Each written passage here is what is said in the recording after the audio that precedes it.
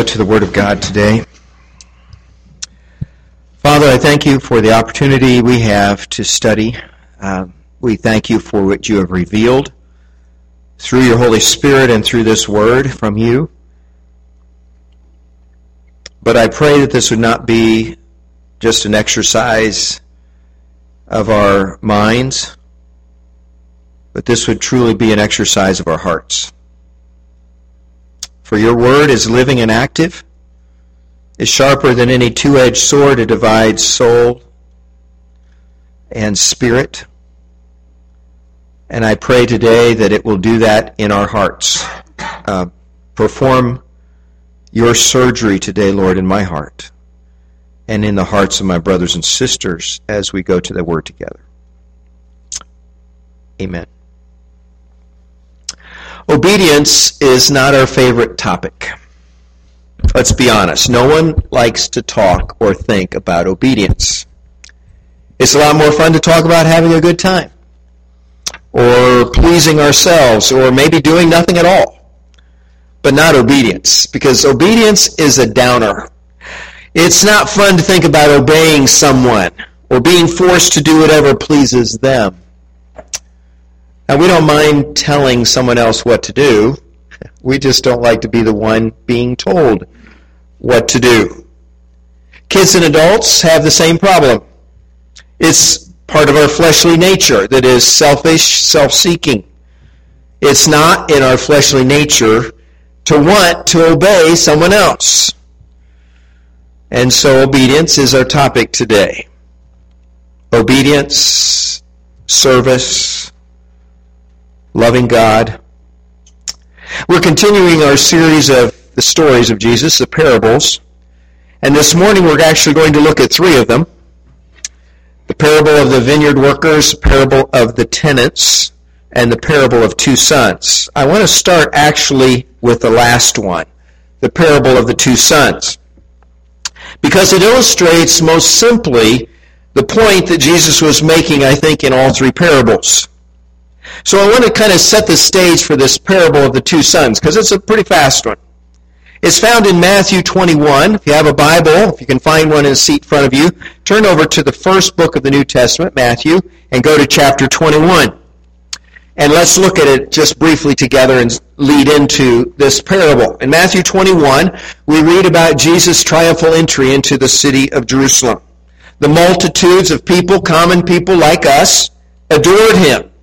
They were excited. They were praising God because Jesus was coming into their city, because they imagined that Jesus was the deliverer. He was the Messiah.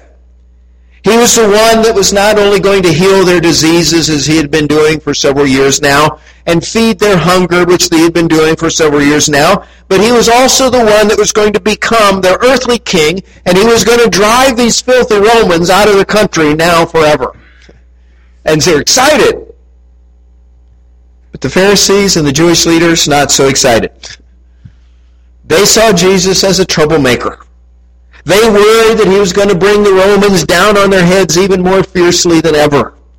And the Jewish leaders saw Jesus as this enormous problem that they needed to deal with once for all. They just needed to find a nice, clean way to get rid of him. They had already decided to kill him. So the confrontation between Jesus and the Pharisees is going to happen. And it's probably going to happen repeatedly in this last week of Jesus' earthly ministry. Jesus comes riding into Jerusalem on a donkey. Kind of an odd thing. Not what they expected. People are still praising him. They're still throwing down their garments and their palm branches, and they're saying, "Blessed is the Son of David. Hosanna. Blessed is the one who comes in the name of the Lord." And Matthew tells us that at the end of this journey, Jesus went straight to the temple, and there he once again drove the men selling sacrifices and their buyers out of the temple. He had done this once before. He goes in and drives them out, causes a big scene. And above the commotion, he shouts, "It is written, my house will be called a house of prayer, but you have made it a den of robbers, thieves." And when that dust settled, Matthew says that the lame and the blind started coming to Jesus at the temple. and he healed them. And the people started murmuring again, and then it got louder and louder. Hosanna to the Son of David. And there was this general feeling in the crowd, isn't Jesus amazing? Isn't this the most wonderful day of our lives? But Matthew says the chief priests and the teachers of the law were indignant that these things were happening. They turned to Jesus and they said, don't you hear what these children are saying? You know, these people don't know what they're talking about. Don't you hear this? Why don't you reject this? This isn't right. And Jesus says, yeah, I hear it. Haven't you ever read? Out of the mouths of children and infants you have ordained praise. And disgusted with that whole attitude, he left. He left the temple. He walked a couple miles to Bethany, spent the night there, probably at the home of Lazarus and Mary and Martha. And early the next morning, he gets up and he's heading back to Jerusalem. These events are still fresh in his mind, and he's making his way back to the city to continue teaching and preparing for his own death. And on the way, he finds this fig tree. And he goes up to the fig tree expecting something to eat because he's hungry. And the fig tree is a barren fig tree. There's no fruit on that tree. And he curses the tree, and he says, may you never bear fruit again. And the tree withers before their eyes. Now, I wondered, was he thinking about the chief priests and the Pharisees when he cursed the fig tree? Was he also pronouncing God's curse on them because they were like that barren tree? They were supposed to be bearing fruit for God, and there was nothing. Well, anyway, he proceeds to the temple. And once again, he's confronted by the Jewish authorities. And in the presence of all the people gathered there, they ask Jesus this question, by what authority are you doing these things? Who gave you this authority? Basically, they're asking, who do you think you are, anyhow? Who put you in charge? And Jesus replied, if you can just tell me one thing, I'll answer your question. If you'll just tell me where John, the baptizer, got his authority, then I'll tell you where I get mine. The reason he said that is because they got the authority from the same place, didn't they? They both got their authority from God. God brought them in from outside, and he said, this is my chosen servant. And John pointed to Jesus, and now Jesus, the Son of God, is ready to tell them everything they need. Now, the leaders showed their utter contempt and their complete failure to honor God by what they did next. It says that they got their heads together, and they said, we're not sure what to say. If we say John got his authority from God, then Jesus and the people will say, well, why didn't you believe him? And if we say, well, it was from man, then the people will be upset with us because they all counted John as this prophet, as this amazing man of God. And so they go back to Jesus and they said, we don't know where John got his authority, which is ridiculous because they did. They just wouldn't admit he had that authority. Now, I'm surprised that Jesus didn't say to them, well, here's the problem. Here's the whole problem right here. You don't even know where John came from. You're certainly not going to know where I came from. And immediately he told this parable. Immediately. Chapter 21, verse 28. What do you think? There was a man who had 2 sons. He went to the first and he said, son, go and work today in the vineyard. I will not, he answered. But later he changed his mind and went. Then the father went to the other son, and he said the same thing. He answered, I will, sir. But he did not go. Which of the 2 did what his father wanted? The first, they answered. Jesus said to them, I tell you the truth, the tax collectors and the prostitutes are entering the kingdom of God ahead of you. For John came to show you the way of righteousness, and you did not believe him. But the tax collectors and the prostitutes did. And even after you saw this, you did not repent and believe him. The man's 2 sons had similar attitudes, but very different actions. They neither really wanted to obey their father at the beginning. But one of them was truthful about it. One of them was honest about his intentions. And he told his father, I'm not going to do that. The other one lied. The other one pretended that he was willing to obey his father. He said, I'll go into the fields today. But he never even left the house. He did whatever he wanted to do. rather than what his father wanted. The first son, however, regretted what he had said. And after a period of time, he said, I think I should. I think I will. And he went out and worked in his father's vineyard that day. Not because he was always good, not because he was always obedient, but because he had changed his mind and changed his ways and become the obedient son that his father wanted. Now, what's the point of this parable? Look at verses 31, 32 again. Jesus said, I tell you the truth, tax collectors and prostitutes are going to get into heaven ahead of you. And he points his finger at the Pharisees and the leaders, the Jewish leaders. And he said, you're like someone in this story. Which one? And they knew the point of the story. The first changed his mind and became the obedient son. That's the prostitutes and the tax collectors. But the others steadfastly pretended to obey, but never obeyed. Talk is cheap. Talk is cheap. It doesn't matter what we say we will do when it comes to obedience. What matters is what we actually do when it comes to obedience. It doesn't matter what we profess Sunday morning. It doesn't matter what we sing. It doesn't matter what we pray, what we declare when we are assembled with God's church. What matters is what we do with the faith that we have, what we do the rest of the week when we're out in the world living for Jesus. Now, as soon as this discussion ended, Jesus went into another parable, the parable of the tenants. Let's read starting verse 33. Listen to another parable. There was a landowner who planted a vineyard. He put a wall around it. He dug a wine press in it, and he built a watchtower. And then he rented the vineyard to some farmers and went away on a journey. And when the harvest time approached, he sent his servants to the tenants to collect his fruit.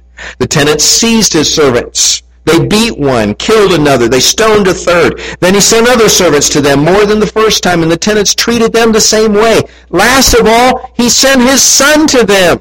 They will respect my son, he said. But when the tenants saw the son, they said to each other, this is the heir. Come, let's kill him, and we can take his inheritance. So they took him and threw him out of the vineyard and killed him. Then I think Jesus looked at the Pharisees and he said, therefore, when the owner of the vineyard comes, what will he do to those tenants?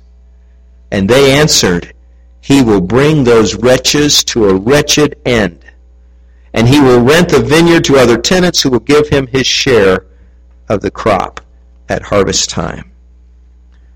The Jewish leaders got the point. They knew where they fit in this story. Jesus was confronting their attitudes of pride and stubbornness of heart and disobedience. The Pharisees saw themselves as being owners themselves, as being as close to God as someone possibly could be, when they were actually further away from him than even the tax collectors and the prostitutes. Here's a question for us this morning. Question in all of these parables. Are we Pharisees? How much like the Pharisees might we be? Because some of us have known the Lord for a long time. Some of us have gone to church our whole life.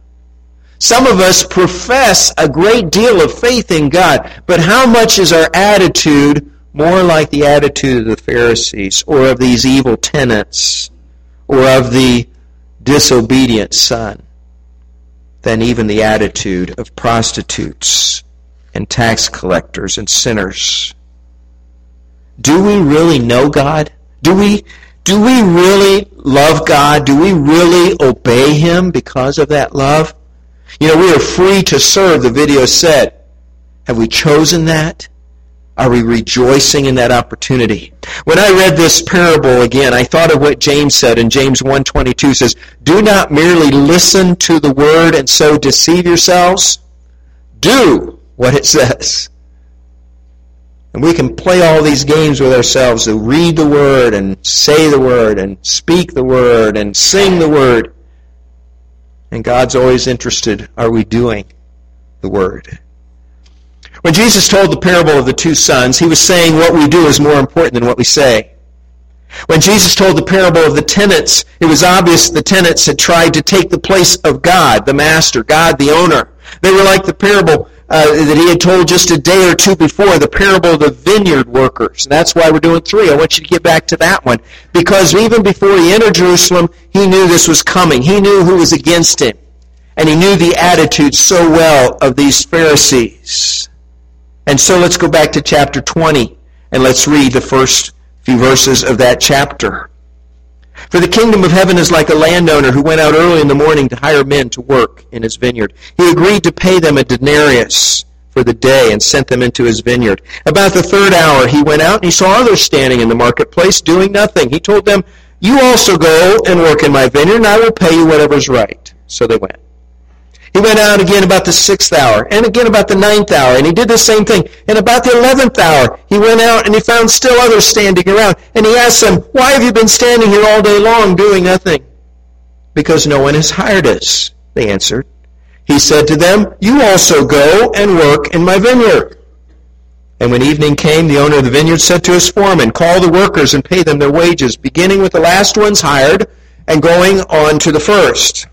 The workers who were hired about the 11th hour came and each received a denarius. So when those who came who were hired first, they expected to receive more. But each of them also received a denarius. And when they received it, they began to grumble against the landowner. "These men who were hired last worked only 1 hour," they said, "and you have made them equal to us who have borne the burden of the work and the heat of the day." But he answered one of them, "Friend, I'm not being unfair to you. Didn't you agree to work for a denarius? Take your pay and go. I want to give the man who was hired last the same as I gave you. Don't I have the right to do what I want with my own money? Or are you envious because I am generous?" So the last will be first, and the first will be last. You know, all the workers in this parable received a wage, a fair wage, the going wage for a day's work. Everyone had agreed that they would work for that right pay, whatever it might be. And the first ones, he told them, "This is what you're going to get." They said, "Sounds good." And they went to work. What they didn't expect was for other people who were hired late in the day to get the same pay as them. And so when those guys at the 11th hour, and the 9th hour, and the 6th hour all got this denarius, they're thinking, wow, you know, they only worked an hour. They only worked 3 hours. Man, what are we going to get? And when they got to the top of the list, they got the same amount they had agreed to. And that didn't seem fair. Even though they were receiving what they had been promised, they were upset when the boss paid the guys who had only worked an hour or two the same wage he paid the ones who had worked for 8 or 9 hours, right through the heat of the day. And we may even agree with their assessment. We may say in our own minds that the owner seems unjust here. This isn't fair. This isn't right. Why did the guy that only worked a little bit in the cool of the evening get the same amount as the guy that went through the heat of the day?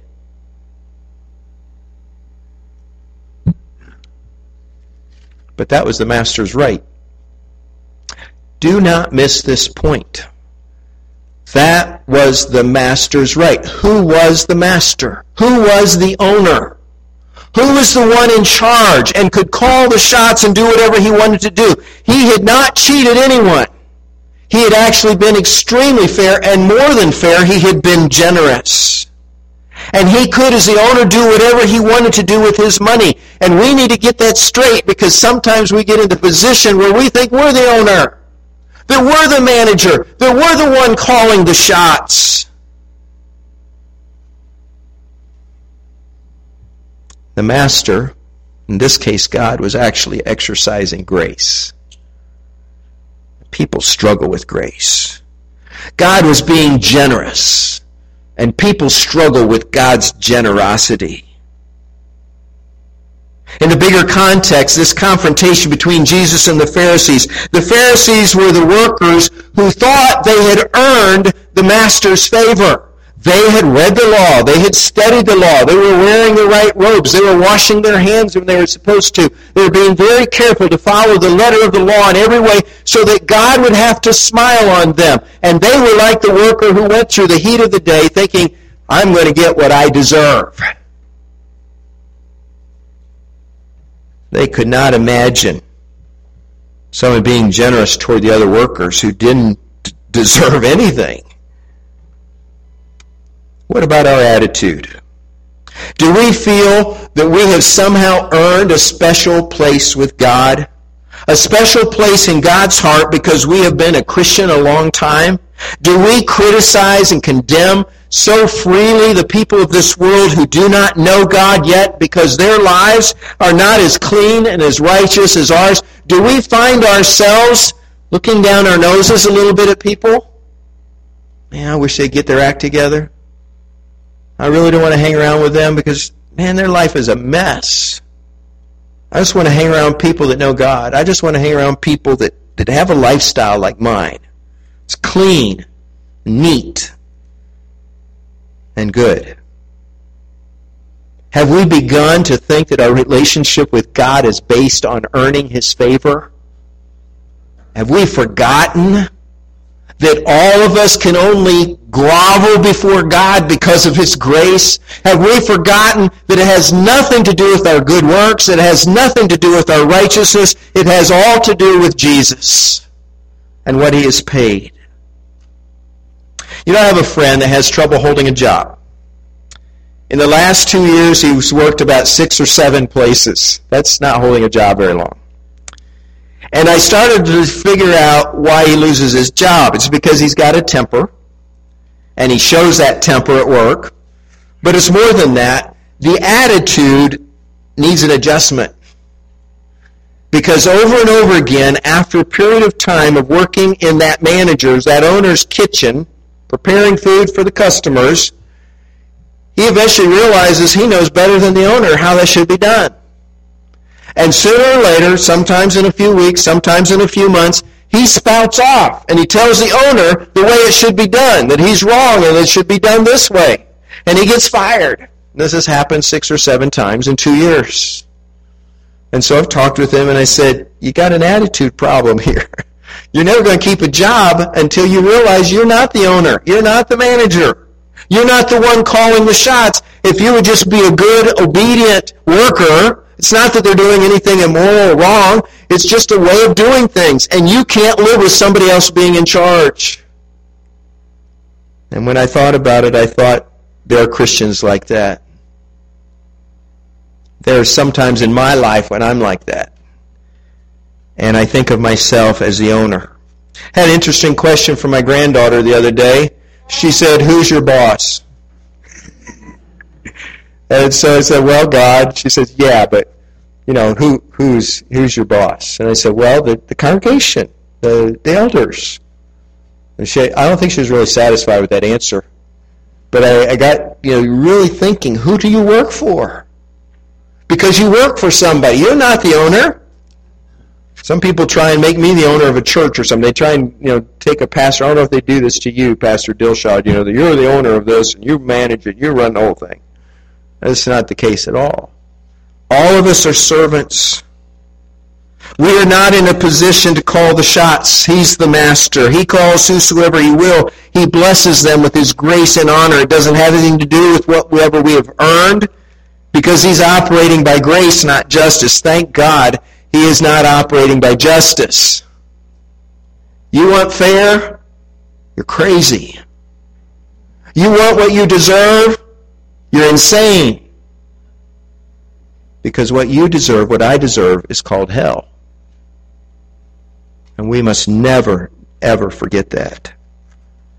It serves no purpose to question God. It serves no purpose to second guess Him. It serves no purpose to balk at His commands or to refuse to obey. We're only hurting ourselves when we do. And when the video said it's free to serve, there's truth in that. It's upside down. It's different than the world thinks.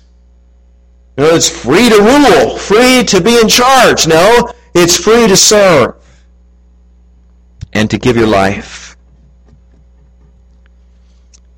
I met Pastor Dilshad this week, and I'd tell you quickly his story. I hope I get all of it right. This is as he told me. He's an optometrist, trained in Pakistan, and ended up in Korea. I think it was a little easier lifestyle there, a little more suited to good finances. And while he was there, he went to a conference at the largest church in the world. You've probably heard of Paul Yonggi Cho. and the church in South Korea. And they had this conference, but God spoke to his heart there and laid a vision upon his heart to say, you don't need to be here in Korea. You need to go back to Pakistan. And you need to start reaching people for Christ. It's against the law to do that. You can't share your faith openly in Pakistan. You can't speak to somebody about Jesus, or you could be killed instantly or in prison. But God says you're going to do that through children's work, through working with the orphans of Pakistan. So he and his wife went back to Pakistan and began their children's home with a couple of boys they found on the street there. And their ministry has grown through the years to 47 children in the orphanage. I think that's right. About 300 children in their Christian school. And in addition, they've started some education centers around the area. They now teach several hundred more children every week. And they conduct the teaching, the daily ministry, the just caring for kids. And because these are orphan kids that nobody cares about, they can teach them about Jesus. And so they do. And many of them have come to Christ. They have a congregation now of about 130 people. And they have this very interesting outreach plan that I was really enamored with when I heard it. You can't speak openly about Christ, so what they do is they have about 30 dedicated people that will go into the marketplace day after day with a bag of books. And they're selling these books. They're just salesmen. And they'll go up to the merchant or whoever, and they'll say, I've got these books for sale. Are you interested? One's a science book, and one's a math book, one's a general education book, and so on. And I have this little book for sale also, and it's about Jesus and Christianity. Just a little bit about that. You can buy that if you want. Well, most of the Muslims, it's 98% Muslim in Pakistan, most of them are curious. And so it's the cheapest book in the bag, and they buy that book. And while they're selling it, they realize they're not breaking the law because you can sell books. You just can't talk about Jesus. And so they're writing out the receipt. They get their name, their phone number, their address, and all. And they give them their receipt on this book. And they go home with this little book.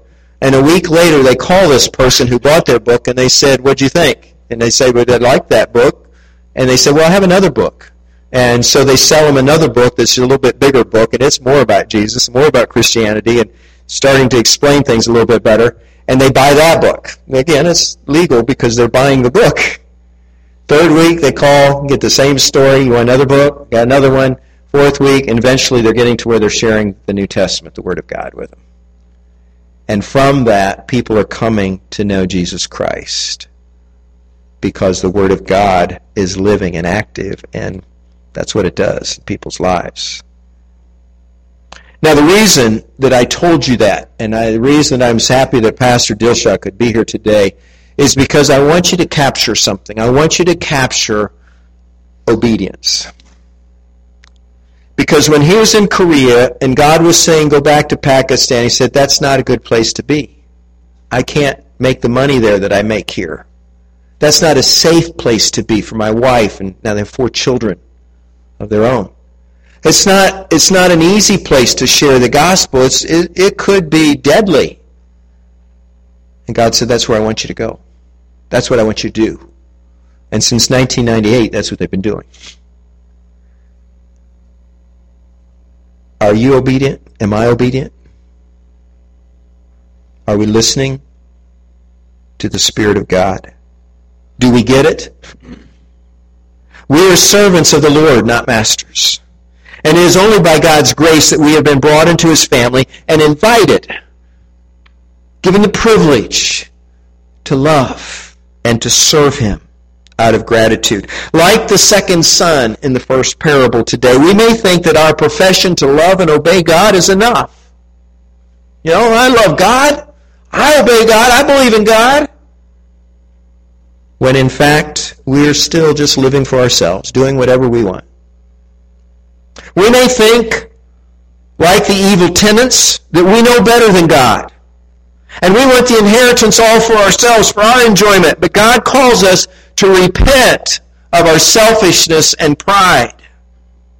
We may, like the vineyard workers, think that somehow we deserve God's favor, but all of us must repent of that attitude and throw ourselves upon the mercy and grace of God again.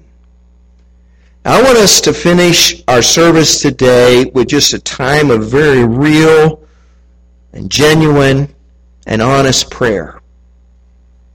If you want to come forward in a moment when we're singing and just go across the front here, maybe you want to kneel down here. I don't know what you want to do. But if God is just hammering you today, and God is speaking to your heart today and saying, you got to get this obedience thing right. I'm in charge. I'm the master. And as God is gripping you today, I want you to pray like you've never prayed before, and I want you to ask for God's mercy and grace in your life, and ask for God to show you the way of obedience. And for you to have the willingness to humble yourself. James tells us if we will humble ourselves before the Lord, He will lift us up.